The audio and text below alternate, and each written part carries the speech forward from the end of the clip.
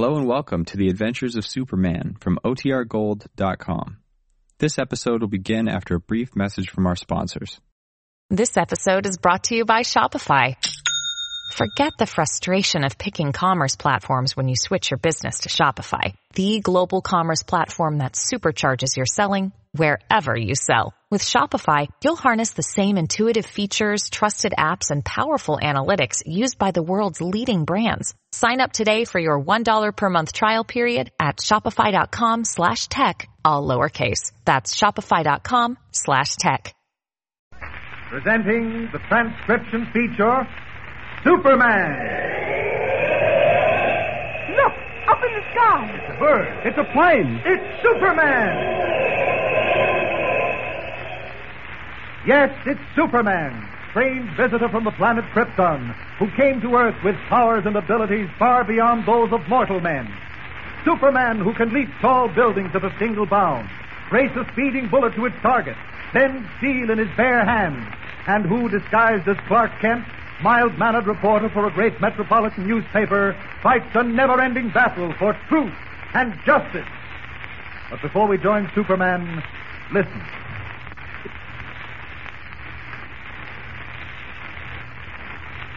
And now to our story. As you remember, the Yellow Mask, posing as a government representative, made use of forged credentials to gain access to the laboratory of Wallace Thornton, designer of a radio-controlled mechanical man. Holding Thornton at gunpoint, the Mask broke into a safe and removed the blueprint, showing how the mechanical man was constructed. But Thornton, in a last desperate attempt to prevent the theft, turned a dial on the control panel and set the giant steel robot in motion. Unable to stop it after slugging Thornton with the butt of his gun, the Mask fled. Meanwhile, the mechanical man, driven by radio impulses, walked through a wall of the building and kept going, leveling everything in its path and terrifying every man, woman, and child. When last seen, the huge metal monster was headed for an orphanage farm in the suburb of Metropolis. Traveling in the same direction are Clark Kent and Lois Lane, star reporters for the Daily Planet, assigned to get a story on the mechanical man. You think there's anything to this mechanical man business, Clark? Anything more than a joke or an optical illusion? That's hard to say, Lois. Leeds is generally pretty reliable. He said he'd seen it. I get cold shivers thinking about it. Just imagine an army of mechanical men, solid lines of steel, 1 million human tanks that nothing could stop. Whew, gasping. Yeah.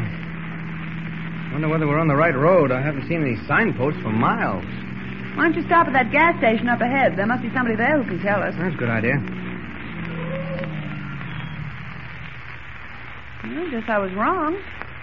Nobody here. Yes, there is. Man's coming out of the house. Yeah. What's he carrying that shotgun for? No. Look, there's a revolver strapped around his waist. That's allowed. I beg your pardon, but is this the road to Linwood? Yeah, it's the road to Linwood, all right, but you'd better not take it. Why, is it torn up? Construction? No, there's a monster loose up that way. A monster? That's right, lady. Come by here 20 minutes ago. That's why I'm toting all these firearms, just in case he decides to come back. Did you see him? No, my boy did, though. He's a giant.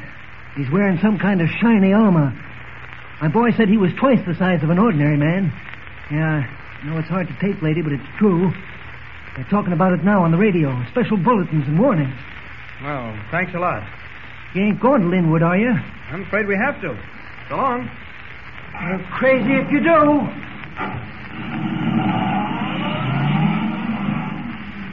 Forcing the car to the limit of its speed, Kent races toward Linwood, convinced now that the mechanical man is more than just a myth.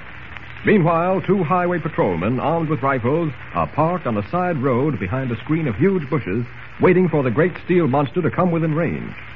Off in the distance, they can see its box-like head, its ruby eyes blinking like ghostly danger signals. They crouch low behind their patrol car. Get set, Joe. Here it comes. Oh, okay. Aim for its head, for them blinking eyes. We gotta stop it. Keep low.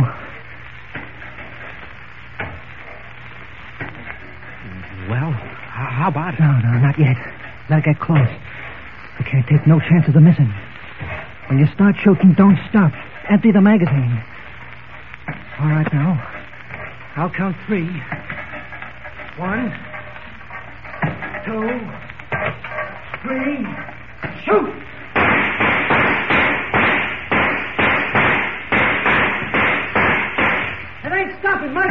me! Run, Joe! Run! With the steel-jacketed bullets flattened against it like so much putty, the mechanical man plods on unharmed, save for the shattering of one of the red bulbs in its head. Now more horrible than ever, with only a single blood-red eye blinking like that of a monster cyclops, the huge man-made creature starts up the hill in the direction of the orphanage, only a mile away. There, in the administrative office, the superintendent, drawn and anxious, stands at the window, while the matron, nervous and pale, paces the floor. You'll wear that rug out, Miss Perkins. This is hardly the time for levity, Mr. Danforth. I'm beside myself. I don't know which way to turn.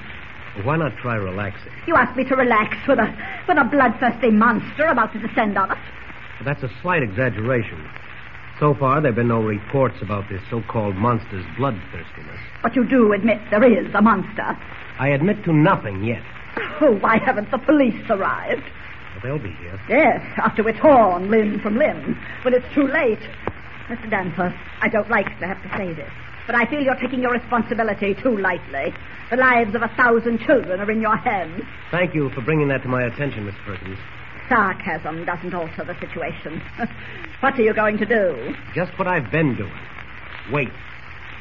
If you prefer to leave the grounds, you're privileged to do so. But don't come back. I must say you're acting in a very high-handed manner. I would never have suspected it of you. Your suspicions don't interest me at the moment. Now, what time is it? 10 minutes to 1. We've delayed the lunch hour long enough. I'm not going to starve those children because of some mythical monster. Will you please ring the lunch bell, Miss Perkins? Are you mad? Please ring the lunch bell. Do you know what you're doing? Bringing 1,000 children together in one building so that monster can get to them all at once. It's murder. That's what it is. Mass murder. All right, Miss Perkins, I'll ring the lunch bell.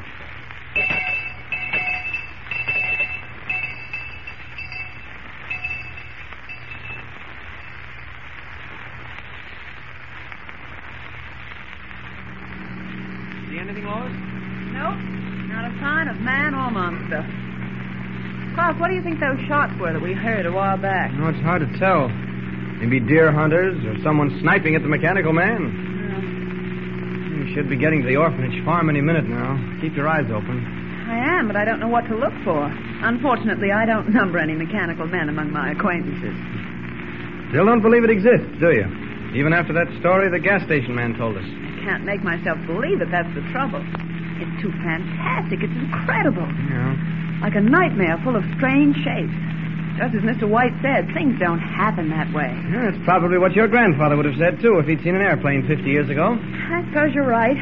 Look, Clark, isn't that the entrance to the orphanage just up ahead there? Well, looks like it. Well, either we beat the mechanical man or he's already been here. Or he's non-existent. Like those men from Mars that caused a panic a few years ago, remember? Uh-huh. I have a funny feeling this is slightly different. Maybe you're right. That brick building looks like the office. Yes, I'll pull up. Like we're being welcomed by a committee of one. Yeah. Or is that hawk-nosed female running toward us a monster? Oh, are you the police? Are you the police? No, madam. We're newspaper reporters. Oh. Are you by any chance the orphanage superintendent? No, I'm the matron. Oh. Mr. Danforth is in his office. I'll take you to him. This way, please. Thank you. Come on, Lois.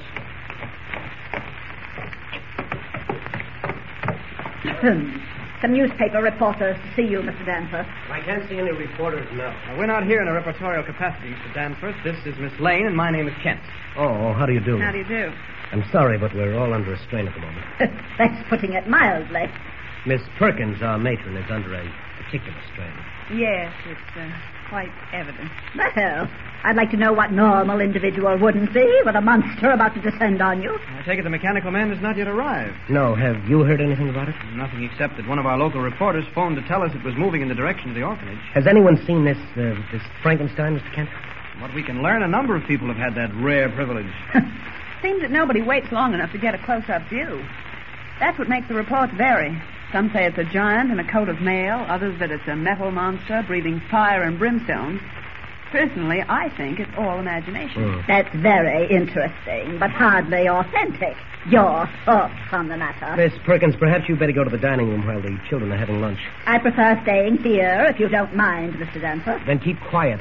Why, the very idea. Never in all my life. I said keep quiet, or leave. All right. I will leave. I'll go to my children. I'll die with them if necessary. Farewell. Terribly sorry, Mr. Danforth. I assume we were responsible for that emotional outburst. No, not at all, Miss Lane. Miss Perkins has gone to pieces. Why on earth she should be afraid of any monster, though, is beyond me. Maybe it's no joking matter. Perhaps it's more serious than we're willing to admit. You say there have been some eyewitness reports, Mr. Kent? Not a few, but no two agree. Boiled down, the creature seems to be a metal robot, a mechanical man. How he happens to have motion and who's controlling that motion is a mystery. Well, if he's coming, he'd better hurry. I'm getting a little annoyed. I'll try the police again. I called them 20 minutes ago, and they promised to send some men over. Operator, let me have the police station at Linwood, please. This is Mr. Danforth at the orphanage farm. I beg your pardon? Oh, I see. Thank you. All right, the line must be busy. Everyone clamoring for police protection. No, the operator says there's no one at the station. The entire force is out. Probably monster hunting like we are. It may become the new national game, you know. You could call... What is it, Lois? Look, coming over the crest of that hill. The monster. Great Scott! Can't believe my eyes. Are we seeing things? No, it's a mechanical man. They were right. He's heading right for that dining room. There are 1,000 children in there. Clark, where are you going? Head him off. But don't be a fool. You can't do it alone. I think I can't let go of my arm, Lois. There isn't much time. You'll be taking an awful chance, Mr. Kent. Lois, please. I'm not going to let you go. Sorry, but I can't stand here discussing it. Clark, come back. Clark. Ignoring Lois's frenzied cry, Clark Kent goes out to meet the huge steel monster as it lumbers forward like some giant prehistoric beast. Is he a match for the brainless creature, even as Superman? And will he be forced at last to reveal his double identity to Lois? To let her see that Clark Kent and Superman are one and the same person. 1,000 children are in danger. Something must be done, and done quickly. What will Kent do? Don't fail to hear the next startling episode. Tune in and listen with Superman. Don't forget, tune in again for the next thrilling episode with Superman. Look, up in the sky. It's a bird. It's a plane. It's Superman. Superman is a copyrighted feature appearing in Action Comics magazine.